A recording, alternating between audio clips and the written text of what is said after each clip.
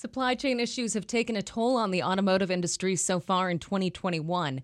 However, despite those obstacles, Stellantis has been able to open a new factory in Detroit. The automaker's Mack Avenue assembly plant on the city's east side is currently in full swing producing Jeep Grand Cherokee models. Paul Eisenstein is publisher of automotive website thedetroitbureau.com, and he tells WDET's Alex McLennan the start of operations at the new facility comes at a time when a shortage of semiconductors has caused car companies to scale back production.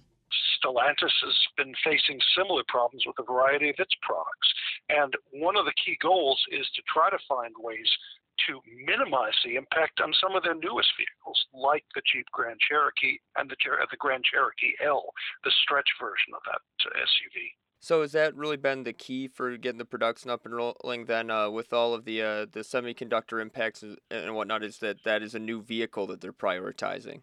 Yeah. There's no question the manufacturers are facing major problems with the semiconductor shortages, and they're having to do a lot of triage.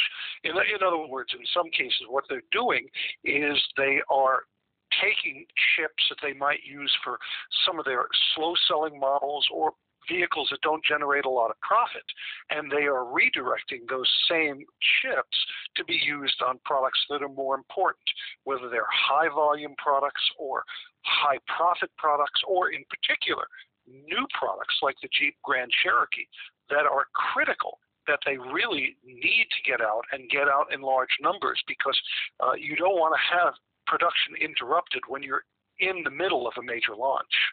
And is that something that they're going to be able to do, keep that production going at that Mack plant? Because I know some of their other numbers are getting pretty low. I know the minivans that they make over that Windsor plant are at low volume right now, and that plant's been stopped since March. So are they going to be able to keep things going at the Mack plant, or might they have to pause and maybe give a little attention to that facility?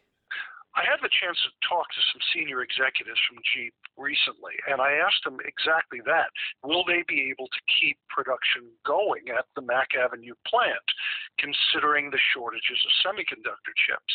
They said that they're going to do everything possible to maintain production levels, and one of the things they may have to do is essentially swipe chips that might have gone into other slower selling or lower profit products to use at the Mack Avenue plant.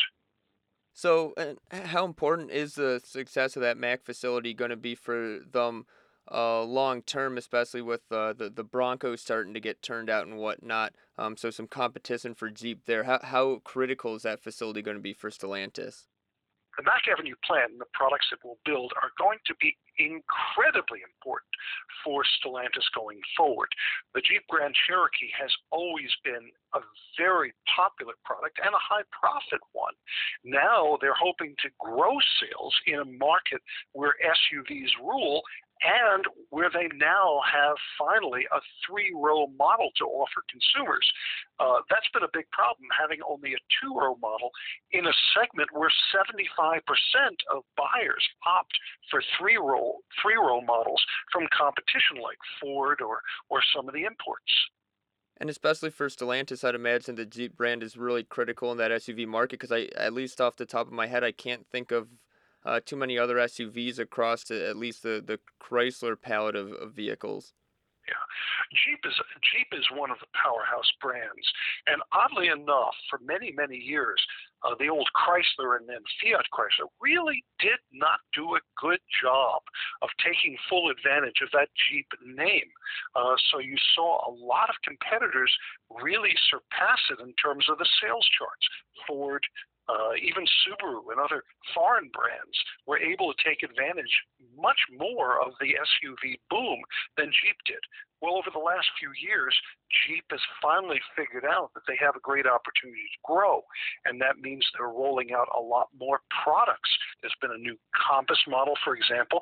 They have at the top end the new Grand Wagoneer and Wagoneer coming, and now they're going to be launching two versions of the Grand Cherokee.